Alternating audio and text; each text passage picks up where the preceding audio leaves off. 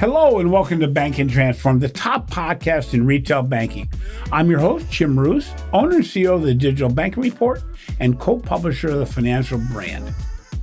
When we talk about digital customer experiences, we're talking about a whole dynamic of things such as empathy, simplicity, experience, and seamless integration of channels. Now more than ever, consumers are expecting more from their financial institution when it comes to a better customer experience. They're expecting you to look out for them in a way like never been done before. To achieve the highest level of customer experience, organizations of all sizes have to find partners that can help them achieve their goals without deep engagement or involvement, but with a high level of trust. We are fortunate to have Courtney Rowan, Vice President of Digital Experience from Citadel Credit Union out of Philadelphia, Pennsylvania, with us today. She's going to discuss her journey pre-COVID through today on how Citadel has built exceptional customer experiences for all of their members. So Courtney, before we start, let's start a little bit around your introduction of yourself as well as about Citadel Credit Union. Sure. Thanks for having me on. This is a great opportunity. So I'm the VP for our digital experience group here at Citadel. Citadel is a credit union we're about 30 miles outside of Philly, go Birds, $5 billion in assets. Generally, we serve the southeastern Pennsylvania, greater Philly area, 240,000 members, do a ton of philanthropic access, or a lot with CHOP, so Children's Hospital Philadelphia. Just recognized as Forbes 2022 Best in State Credit Unions for the third year. So we're recognized certainly locally, and we're in the top 100 credit unions in the country. Yeah, I'm going to get to that because I did read about some of your accolades. It's pretty cool. So, you have a long history. You have over 2 decades of experience at Citadel, but over the last 4 years, you've been in charge of digital experiences. How has you came in at an interesting time, to say the least, with the pandemic and everything. But from your perspective, how has the importance of and delivery of enhanced experiences to your members changed over the last 3 to 4 years? Yeah, boy, that's a loaded question, right?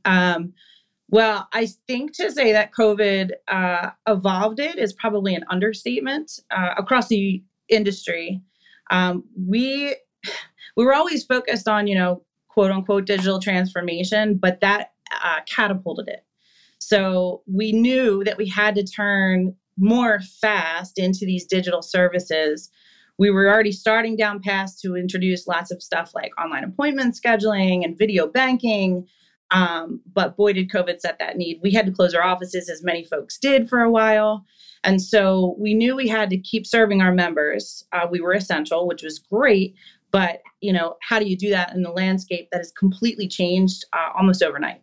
So it forced us to rethink our model, and we remained successful. We had growth, which I think is a standout considering with the situation and everything that was going on.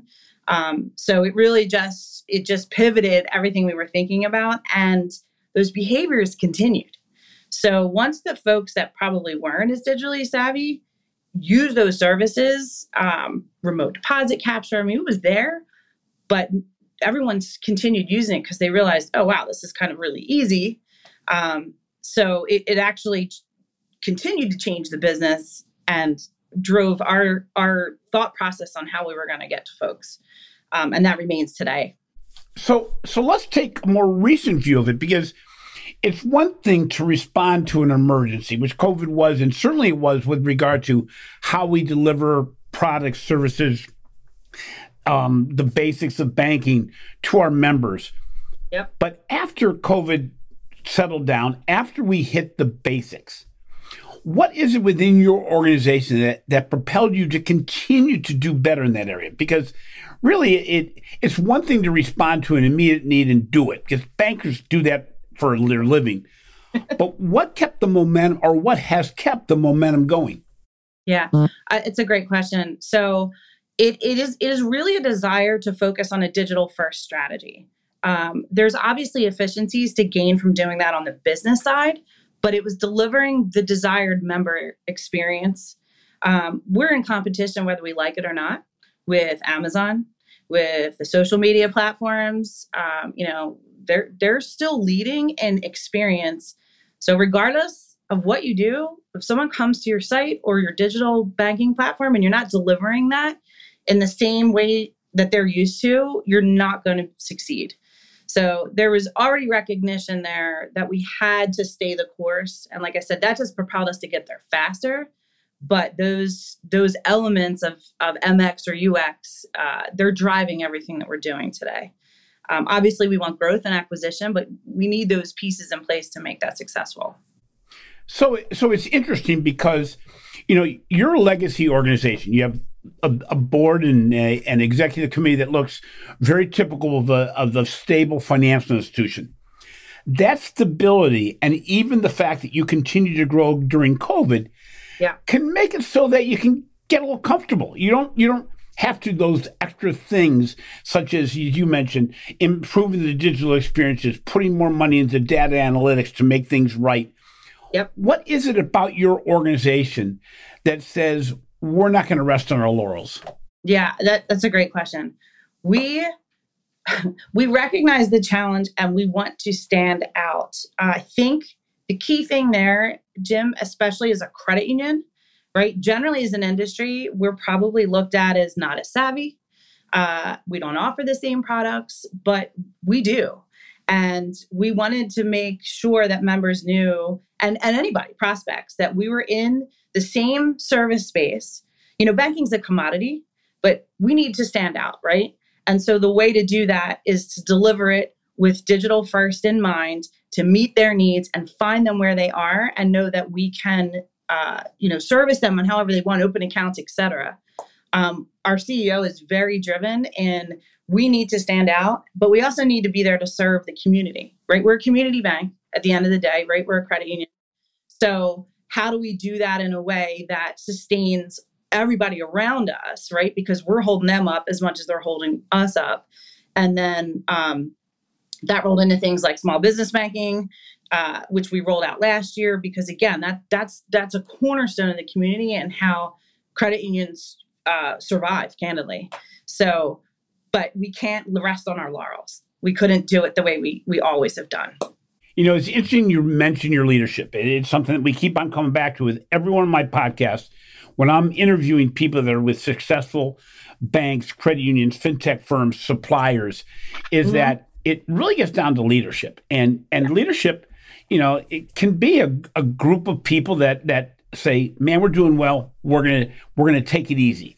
Or they can go where the risk is, which is hard to assume when things are going well. You mentioned it and you referenced it, and I said I'd get back to it. But in 2021, you were named a Best in State Credit Union by Forbes magazine. That's pretty lofty stuff, and it really looks great on the resume when you've been at the job as far as digital experience for 2 years, and at that time, and now you have another couple of years beyond you. And I understand that. From what I understand, the credit unions were scored based on customer recommendations, satisfaction, the trust, the brand services, the digital services, financial advice, of all those things that went into the equation. From your perspective, what was the most important item that you think, that sets us apart from the rest? I think that's a large question. I think that so the year is important, right? Because it was 2021 and it was after all the craziness that happened, right? We made extra efforts to meet the needs of the folks around us during that time. And we did it, I think, primarily, and to your point, it was leadership down driven, right? We did it primarily through new digital tools and things that we were able to get to quickly. So there's agility, right? That ability to be agile and make those changes internally to streamline the processes really on the back end to push outward. We also, I think this was a huge item that led into that when we talked about, we have a huge customer base or member base that is auto loans. And we knew that this was going to be an issue, right? People just stopped working. They couldn't work. And so, okay, how are we going to do that? We made an effort to automatically advance some due dates for folks, not penalize them, keep them afloat. So again, it's that community service that we did through customer service. And we allow them to also get to us very easily in our digital channels. So you didn't have to worry about, I got to stop in and deal with this, because you couldn't, right? You could literally go on your device, your mobile device, and video us and talk to someone. You could schedule an appointment to get to somebody very quickly, or you could go right into your online banking and make a request in tandem with some of the automated things we did. That was just the right thing to do at the time. And I think all of that went into the satisfaction scores and all of that. And because we're able to maintain the business end, our rates didn't fly up. We didn't have a bunch of fees going out. So we're able to maintain all of the positive side of the business that got returned to the members, which, at the end of the day, that's what a credit union is doing. So I think it was an amalgamation of all of that coming together. Well, it's interesting because I'm listening to the way you're saying things, and it sounds like when COVID hit, you were caught a little bit in a mode where you had to play catch up, but very quickly. Mm-hmm. It sounds like you're now. You never feel like you're caught up, but you're in a position of strength now, but still keeping that momentum going. I keep on talking about momentum, but when you're talking about the whole issue of catching up, deploying video conferencing, all these things, a lot of organizations did not do that when COVID hit. I mean, they because you didn't have to. But it sounds like it really set momentum in place that has really carried you well beyond COVID. But now we have another crisis. We have the economic crisis, and we aren't sure where that's going to head. We know that it's, if nothing else, unknown. How has improving digital experience been prioritized now that COVID's passed and we have the positions in some organizations saying, geez, how can we scale back? Yeah. It has been hugely prioritized here at Citadel. We are crafting really what we're calling our digital first strategy. Now, digital first doesn't mean digital only. It is just a way to humanize through technology all of these things that consumers need and want in the financial space. So that translates to things like bringing AI on, right? How is AI going to help us meet that, whether it's through chatbots or automated lending? What does that look like in our space? I think it also has propelled us to think about partners versus a vendor. So as a credit union, we're very partner heavy, but who are the partners that are going to be scalable, move us through this, and keep us on the up and up? So to your point, we don't want to play catch up anymore. We're okay. We don't want to be bleeding edge, but we certainly want to be able to compete. And these digital tools are not going away. If anything, they're getting more competitive. The fintechs are popping up. Things that keep me up at night, buy now, pay later. Like, how do we even get into that space as a credit union, right? So it's all these things that I think are again, leadership driven. What are we focused on? Acquisition, onboarding technology, personalization. You mentioned data, right? Cookieless future. We have to be prepared for that. Chrome's saying goodbye, next year, 2024? So what are we going to do for first party data? Because we have to be able to talk to you, Jim, not you lookalike Jim, right? In order to be successful there. So all of those technologies coming together, and is it a CRM, a CDP? All of those are propelling our thought process and our strategies. You talked about acquisition. We've done research at the Digital Bank Report that continues to show that roughly 60% of people that want to open an account digitally abandon the process, which means of those people that want to do business with you. Oh, and by the way, we all put great websites and hit good in Google search results, all that. And then we kind of fall on our face. We talk about the 15-minute opening experience. That is not digital. You can possibly do it on a phone. That doesn't mean you want to do it on a phone. I don't watch videos for 15 minutes on a phone, even while I'm walking the dog. So how has the prioritization of a digital account opening experience played a role at Citadel Credit Union? And where are you today, and where do you want to be a year from now in that process? Yeah, that is an excellent question. So we had digital account opening, to your point, right, prior to all of this happening. We were in the throes of redeveloping our digital account opening process with a company called Terrafina in the middle of COVID, right? Like we shut down, boom, done. They were the first project we reenacted, to your point, right? We knew we had to get this out there. But the wins that we had immediately, so you mentioned a 15-minute conversion process. Ours was 26 minutes prior to. I mean, that is painful, right? This new software took us down to 3 minutes. So that alone, we would have been like, okay, cool, done, we won, right? Like just alone getting folks through a funnel in 3 minutes after having 26 was huge.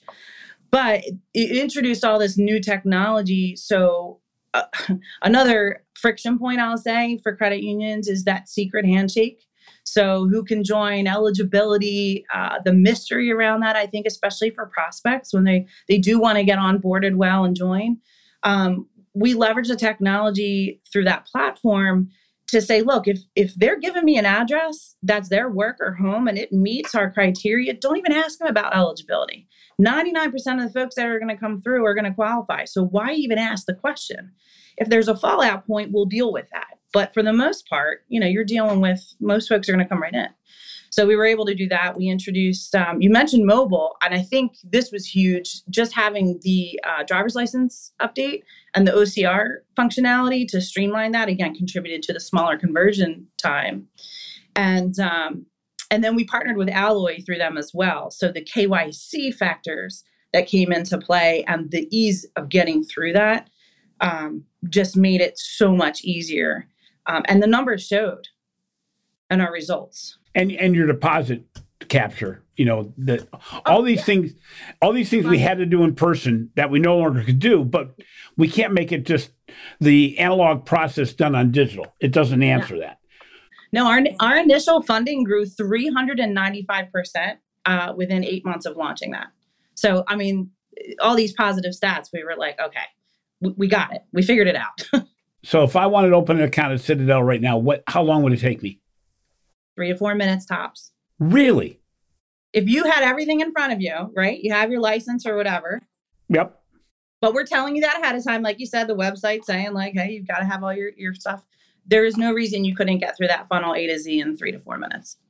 That's interesting because, I still cringe at the whole driver's license issue because there's other ways to do that digitally. But those are stages. They don't come right off the bat. And what we're seeing at a lot of organizations is what the solution provider brings to you and says they can do. We get in their way so often as financial institutions. How did you, because you obviously had to own this process, how did you own it in a way that your organization just didn't say, you can change anything you want, but just not that, which was what related to them?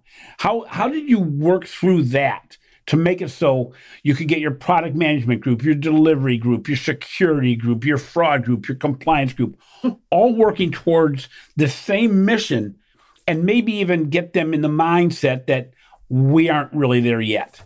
Yeah. So all those people and all those players, right? It sounds like you've done this before. There was a lot to bring together at a table. So a couple of things. One, we blocked off a full week of meetings every day and brought those players in at specific times and hit every single aspect very succinctly, right? We sat down, we banged all that out. But I go back to the comment I made earlier around partners and not vendors. We chose a partner that was bringing knowledge to us and best-in-class practices to us. So that gave us the ability to leverage that with the internal groups and say, look, there's a reason that this is working for other clients and we need to take advantage of it. So I think, it's no surprise. Risk is always one of the toughest, right? You mentioned driver's license. Yes, we're not resting on our laurels. What can we do better there? But at the time, I mean, you can imagine 26 minutes to get through an app. We were probably asking for everything, including blood type. So what are we getting rid of? What do we really need? And what is using to just get them in, right? Just get them onboarded and into the account. And then we can start cross-selling and talk to them about other stuff to help them, build their relationship with us. So it was a lot of those conversations. And I go back to one, there was leadership saying, we're doing this, right? And so cool, that gives us leverage to make that statement. And then it was having the right partner to say, this is what works, this is why, and we're going to recommend this for you. It's interesting.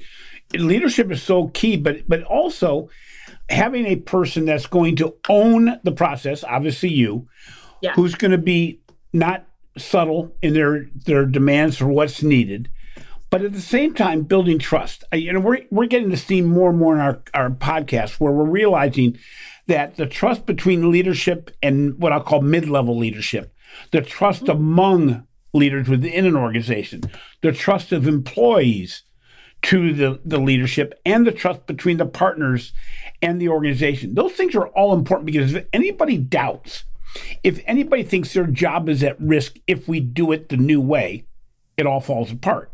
Right. Now, I'm already getting the impression, just by talking with you just for a little while, you blow through any wall to get done what needs to be done. And that's a big credit to you, but it's also a big credit to your organization for allowing you that leverage to play that role. Because, we talk about the fact that things that organizations do that is wrong. One of them is basically letting anybody have their own way about how things are going to be added in, because banking is not a place that narrows things down. We continue to expand things no matter what we do. The other thing is we're all fearful of our own jobs, but we put it in different contexts. Oh, we've never done that. We can't do that. That and the other thing is going to go wrong. The reality is you got to build that trust, and congratulations to Citadel and yourself, because that is a difficult process. But what's nice is that takeoff, that runway to take off from where you're gone, and to go beyond that sets the tone. Because I would imagine this whole digital account opening process happened with a lot of people still working remotely. So when we talk about, we get everybody in the room together, is a facetious thought now. We get people on their screens together, which is different. It's harder. It is. To your point, I think being allowed to be that agent of change, right? And then because the strategy was set at the leadership level, I think there was buy-in across the org, and there still is today, that we need to do this to be successful. That allows room for compromise and innovation. Okay, we've always done it this way. Okay, but do we have to? And what are those puts and takes to say, well, how do we, make it better, easier? And what are we comfortable with?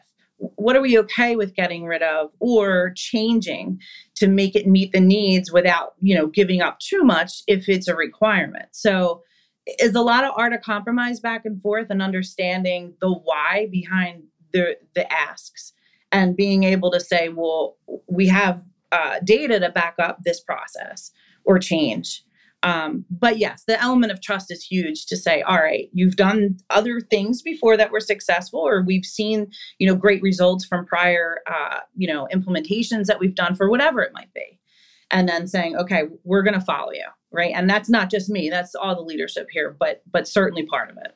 Well, it's interesting too, because none of us are sitting there with a lack of things to do. I've been fortunate. I've met with over 200 financial institution executives one-on-one in discussions. And one question I always ask is, what's your biggest challenge today? And they all invariably say, it's getting what needs to be done today done. And so we're not looking for new initiatives. So when you put a new initiative on for the customer experience, it's added work. But if you pick a good partner that will run down the field on your behalf, and you can trust them to go down without you having to block the whole way, or worst case, fall in front of them and create a barrier, you've done well. And it's much easier said than done. I'm lucky that I get to interview so many exceptional people on the podcast, but it's not always real world, where a lot of organizations go, oh, this doesn't sound anything like my institution. What's interesting too, we've talked about it on different communications and interviews I've done, that to make a good top of glass experience, a good mobile experience overall, takes really hard work behind or below the glass. In other words, your back office operations, your processes, your automation. What have you done at Citadel to change the back office to drive a better front office experience? Yeah, so to me, that is so big. And I think people don't understand the importance of they hear digital, they're always thinking front end. And it's like, if you don't look at your back end processes and understand where those gaps are, that pushes out to the front, good or bad. So for us, we really did look at, it's all about automation, honestly. What were we doing? We had what we called faux automation going on, right? And I'm probably not alone in this in institutions where, to the front end, to you as a user, it looks really slick. But once it gets into our system, maybe there was 20 hands on that one thing. So you don't want to know how it's made. Yeah, exactly. And nobody wants to know. And God bless them, right? Of course. But once you figure out, why are we doing it this way, right? And what are those puts and takes? So, a couple of things I'm thinking about is, one, all the automation that we just talked about for online account opening. So we were moving files back and forth. Why are we doing that? There's a system that can move these things back and forth and capture, and nobody's hands need to be in that pot. And even things like automating, pre-approving things when you're coming through that new account process. So we're going to look at the information that we get from a file. Hey, does this look good against this matrix? That matrix says yes, good. Push out an approval and move on. Trying to reduce that manual intervention. Submitting balance transfers. Okay, well, before you had to submit a form and that went through, but now it's like, okay, that goes through and gets automatically pushed out. So these back-end things frees up folks, employees, to stop doing those processes and let them focus on things that are really going to make an impact, right? Stop pushing paper around. Let's get into where the change really happens. And by the way, it also produces a great member experience on the front end. So it's back to front, truly. So as you're tested every day to say, how do I make experience better? How to make experiences better? How do I fix this little component that can really drive a big wedge in a really complicated, involved process that's outdated? How do you sell that internally? But more importantly, what challenges do you have in trying to implement brand new ideas that may be a solution that a provider such as Terafina provides, but it's not always that just because it makes sense, it gets bought. How do you do it? And then what challenge did you have along the way usually? Yeah. Without naming names. Yeah, no. I think proving value is always going to be first, right? So because you and I can sit here and say, it's experiential, cool, it's going to look great, right? People are going to use it, all right? But what does that mean for me as a business? There still has to be that aspect. Only because now I have to assign resources to do whatever that is, which is taking away from maybe another thing that we think is important. So it's proving the value. That could be from an ROI study to say, look, we've got data to back up that this works. It could be a lifetime value, like this is going to drive a lot of loyalty and relationship. And so you have to look at that more maybe longer term and understand what those returns are going to be. And I think also letting it breathe a little and let people ask the questions, because what you don't want to do is barrel it so much that people feel overwhelmed, but really let them understand the why and then come back and let them pick at it a little bit. And then you get a chance to really show the value within those conversations. So again, it's the art of compromise and brutal prioritization. What does this mean against everything else we're trying to get done? Yeah, and it's interesting because sometimes it's below the surface what's bothering people. You think it's X, but I've seen many times that why, the thing that really is underlying it is that, am I going to be replaced by what you're developing? Yes. And we've had a great conversation with a couple of organizations that you realize that as long as they can build trust, again, in that we are going to give you the opportunity to be part of our digital future. You may not decide to do that, but we're not going to replace your job in the traditional sense where there won't be one there for you. We still need people. We still need people, especially who have legacy at Citadel, to work with us. However, your job may not look the exact same as it did before. With regard to that, how do you see the importance of the human in the digital experience? So going back to that, digital first is not digital only, right? So there is always a concern, exactly what you stated, is this replacing me? Well, no, it's opening up opportunities for you to, one, you might do your job differently or more efficiently, which means you can learn more and grow, right? And then what does that mean as a career path? And also, what does that mean for Citadel in terms of developing new opportunities across the board for staff, et cetera? I think that taking that look at it, and also you have to try and be proactive and understand what those concerns are. And really, I always think about Simon Sinek. He looks at what's the infinite game, right? Like you can look at results tomorrow, and every day you're going to be like this, up and down, and you're going to be happy and sad. But look at the long-term outcome of what this is going to give us. And then you as an individual, you can contribute in so many different ways. And I think people, they get very comfortable in where they're at. And also digital savviness, if someone isn't in that headspace all the time, what can we do as an organization to provide that and build that? I'm going back to trust. Now I'm building trust with you as an employee to say, look, I'm here to support you. If you don't feel comfortable that you know this space or there's something you want to learn, like being there to teach it. Because we did a lot to measure digital savviness, if you will, digital and intelligent quotient, and then say, all right, here's our gaps. How can we let folks understand how this impacts them? Oh, and the success of the org, which in turn is them as well.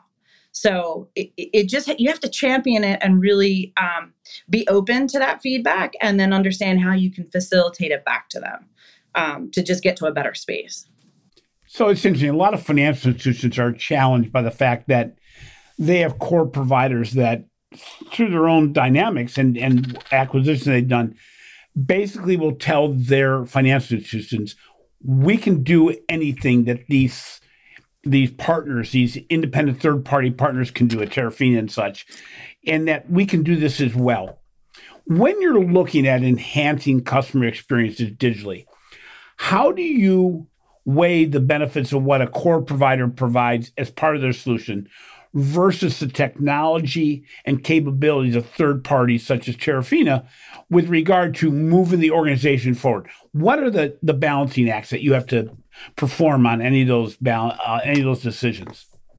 Yeah, that's a huge one. In-house versus out-house, right? Like, are we going to do this, or are we going to try and outsource it?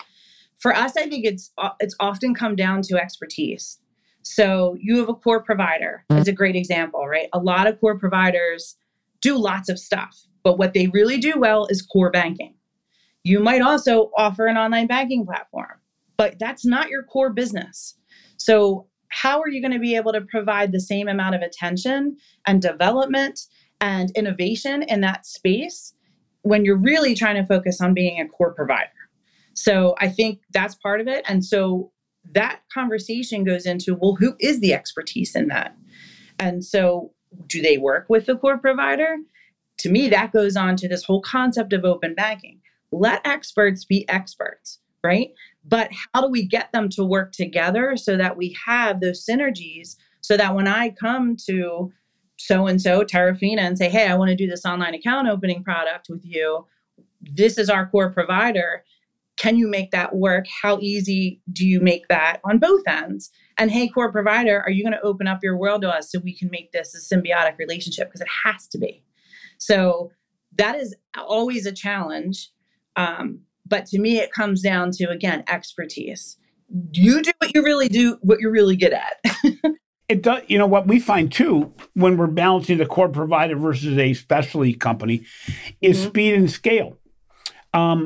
We no longer have the luxury of being able to knock on doors for a year to get something implemented that could possibly, if I give the partner complete, control over it, to implement in 3 months. I mean, you're not benefiting from the fact that, you have on your annual plan, you're going to do X, Y, or Z, when that's an annual assumption, as opposed to, oh, by the way, that's March, that's June, that's September.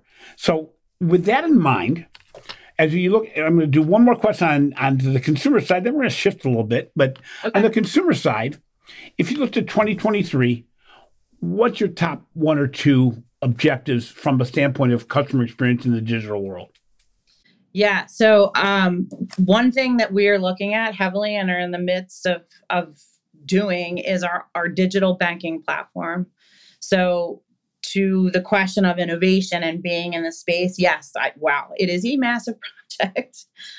But we knew it was time, and we wanted to understand scalability is huge, right? So we're evolving so fast in the digital banking, the fintech environment.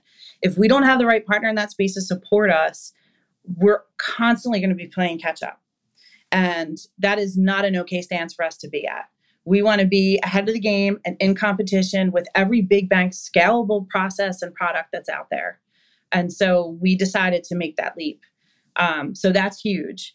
And then also AI is coming into our world. We have live chat, but really folding into the chat bot world because one, it's machine learning. It's going to help us get smarter. We're going to learn from it, as well as it's going to help propel that service experience and the member experience. In addition to, there's a cost savings, right? There's call deflection. There's digital engagement there that's going to help us win. I think B of A just put out their virtual assistant. It grew like 67% last year. I mean, that's insane. And that's not their first year. Right. It's one of those things. Yes, my digital assistant with Erica is expanded, but the numbers are astounding. And as you look back as a financial services executive, you look back and go, man, we all were going, yeah, whatever. But now they have 7 years or 6 years of experience under their belt of things they had done wrong. So they're now able to move forward with a lot more confidence as to what it can be. And with more and more customers on board that already are buying into totally digital experiences. It's insane. So I'm going to do a little shift here. Okay. So can you talk to us a little bit about what you've done in the small business world? I think you launched something last August, if I'm not mistaken. And how are the small business digital experiences different than what you're trying to achieve on the consumer side? Yeah. So you see me holding my face. It was quite a challenge. We were in the business lending space, but we knew we had to pivot and create the digital deposit experience as well, right? And really be able to open up that side. And so it was the balance of, okay, let's stand this up, but also how do we meet those needs digitally? So the first thing is, of course, the digital online banking platform itself. What services do we offer? What's going to make us stand out? Things like wires. We didn't even offer them in the consumer landscape. And it was like, we can't even launch business without that, right? Like that is a no-brainer. ACH origination, like you just can't function without that. So it was a lot of learning on my end because I was a consumer gal from, the last 23 years. So that was a whole new experience. But really taking that and understanding how that whole concept applies to a whole different user set, right? So what does the small business users want? What do they absolutely need to function? How are they going to manage even users under their authorized users and who they want? They want their tax guy to have access to online banking. We have to enable that for them, right? They've got accountants, cash management services, all these things. So again, I go back to, we built a lot in-house, right? We had a great core provider that said, oh, we can help you with this. But then when it came to those auxiliary services who were best in class, who also offered a great digital experience so that the small business owners could self-serve a lot. Because again, we don't want to get in their way, but we want to make sure that we're also there to support them and make sure that they have the services they need. And then even on the website, we had to rebuild our whole front page, if you will, brand new navigation, introduce a business banking section. How are we going to generate lead? Because there's also the business development side of that. So it was lead gen. And then using things like, we call it a helper tool, but essentially we're going to guide you through that process. What type of business do you have? What's your revenue size? All right, well, based on that, you might need to talk to someone, or hey, you can do this yourself through a digital account opening process. So it allowed us to be really innovative and do things that we kind of wanted to do in the consumer space that we now had this opportunity to do in small business, because it lent itself to it. And then it just made sense from a UX perspective. So all of those things coming together, it's probably 8 to 10 months of work, but we had wild success and we're still growing on that. So all in all, it was a challenge, but it was a good one. How do you measure success there? What kind of results can you share? Yeah, so we, our lead generations on the website are up a lot, I would say. I think we've gotten a few hundred successful leads in a very short period of time. So that was good. We also, our business online banking platform was adopted immediately. We were able to convert. We had folks that were doing business with us, but they were in a consumer product. So moving them over was really slick. And so it was no interruption to them. So that was big. And so our engagement there has been really great. And also social media. So this is something that I was not expecting. But the LinkedIn aspect of the small business has been huge to propel. And again, I'm not a small business traditionally. So for me, it was all learning. But I think like just last week, we booked a surgical center and at like 2.6 million mortgage off a LinkedIn conversation. So these things are happening in the digital space almost organically, but they were crafted by how we thought about and strategized how to put them out, if that makes sense. It's amazing. As I look back and just look in the very narrow frame of the last couple of years, the expectation of information transfer. You mentioned a whole lot in that small business thing. You mentioned wires. You mentioned deposits. You mentioned acquisition. You mentioned social media, digital marketing. All these things all have to talk to each other. I get frustrated. I am a small business. I get frustrated by wires. You brought up wires. It's like, thing up my neck going, goes nuts because my bank, when they get a wire, tell me I got a wire for this much. They don't tell me any detail. I can't get the detail to the next day. There's no reason in my mind to think that could happen. But for me, I'm in a subscription business. So if you paid for a subscription to the digital bank report, I get a wire transfer notification. I got a deposit. It doesn't tell me from who. And you may have wanted that report today, and I won't give it to you until tomorrow because I don't know if it's really you. It could be anybody. Right. That's a flaw. Yeah. In addition, I talk about my business bank knowing everything about my deposits, but nothing about my business. Right. Every day, all my deposits from subscriptions come in by PayPal. All my disbursements to my team go out on PayPal. Oh, wow. The bank should be able to put these things together and say, oh my gosh, I want to build something that's going to replicate what PayPal gives him because they're getting all the data. PayPal offers me pre-approved bridge loans while my bank can't because they don't know enough about my business and the inflows and outflows. And then on top of that, you talk about social media. What do we do with those social media leads once we get them? How do we build those into relationships? How do we take those and onboard them? It's crazy when you think about, to build the experience you mentioned. You mentioned this point at the very beginning of our discussion. It's all about data and analytics at the end of the day. Yeah. And it's about the ability to believe that your partners can use your data in whatever crazy format it could be in to make better experiences. This is where the partnerships become so important because if we're just using garbage in, garbage out, we're not in a good situation.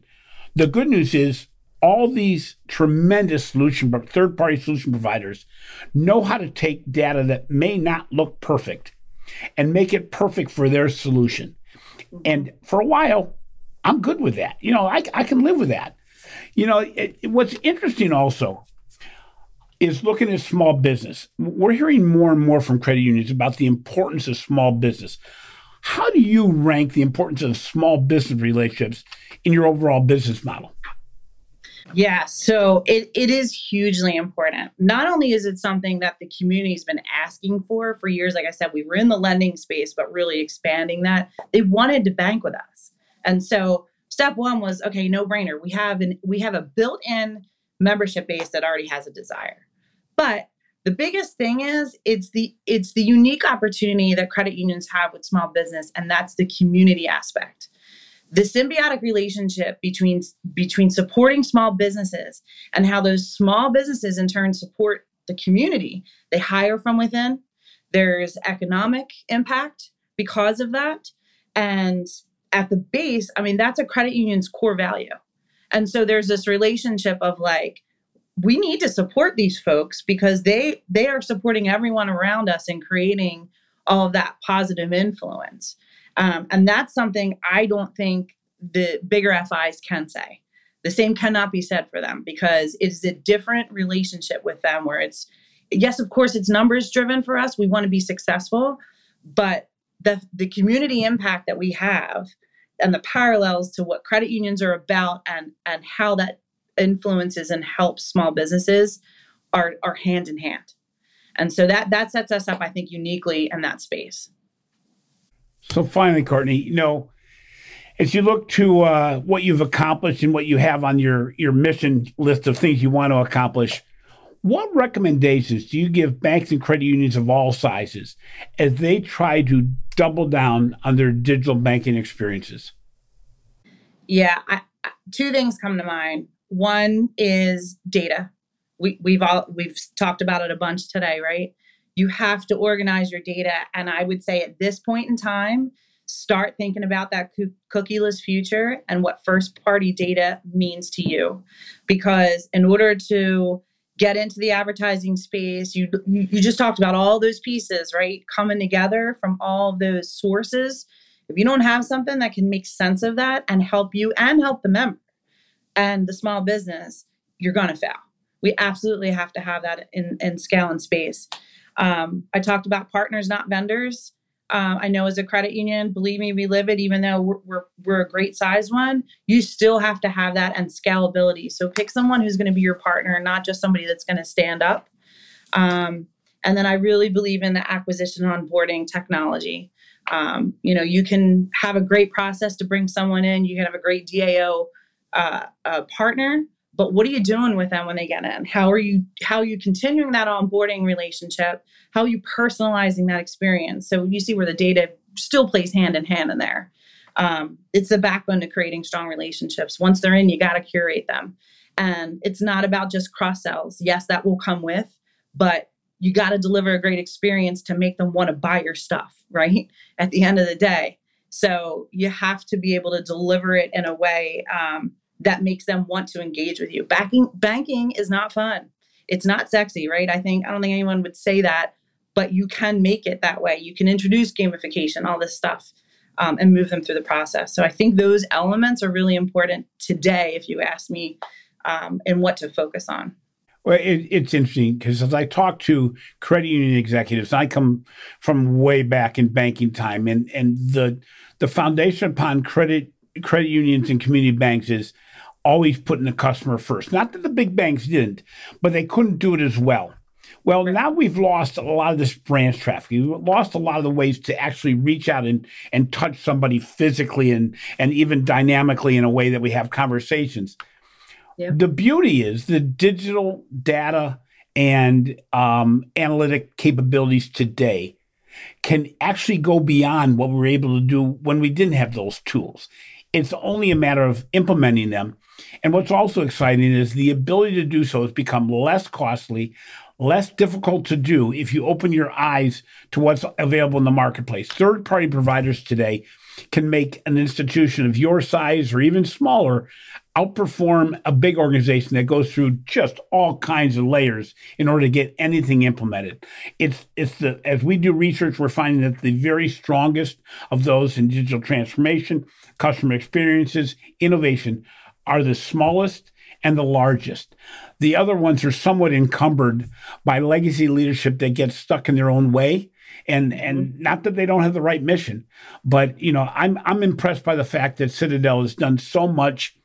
They did, it appears, did a whole lot of catching up during COVID, but never stopped running down the field, which that's hard to keep that momentum going. But I have to admit, I now met you as digitally as we always do, but I wouldn't get in your way. What's nice is you do it with a kind hand and with empathy. It's not just a big fist going through it. I think you've also found a way to work around your organization to say, how do I get the right team together so that somebody doesn't want to be left behind? That's kind of cool. I mean, I'll give a lot of credit to you because it's not easy to implement all these changes. It's not easy to keep the momentum going when there's so many things fighting against it, including the allocation of your own time. And as you said, and it's something that we really emphasize so much, you need to build partnerships with organizations you trust. You can't play the whole game yourself. It's too big. You can't do it all yourself. And if you find the right partners, you're going to do well. Courtney, thank you so much for being on the show today. Thank you, Jim. It's been a great conversation. I've been reading your reports for years, so this was really an honor to come on. So appreciate that. Absolutely. Thanks for listening to Banking Transformed. Rated a top 5 banking podcast and the winner of 3 international awards for podcast excellence. We appreciate the support we have received to make this endeavor a success. If you enjoy what we're doing, please be sure to take some time to give some love in the form of a review. Finally, be sure to catch my recent articles on the Financial Brand and the research we're doing for the Digital Banking Report. This has been a production of Evergreen Podcast. A special thank you to our senior producer, Leah Hassage, audio engineer, Sean Rule Hoffman, and video producer, Will Pritz. I'm your host, Jim Roos. Remember, building a great customer experience takes a number of factors, including data, analytics, an empathetic mindset, and a great third-party provider that can give you the support you need and the experiences that you deserve.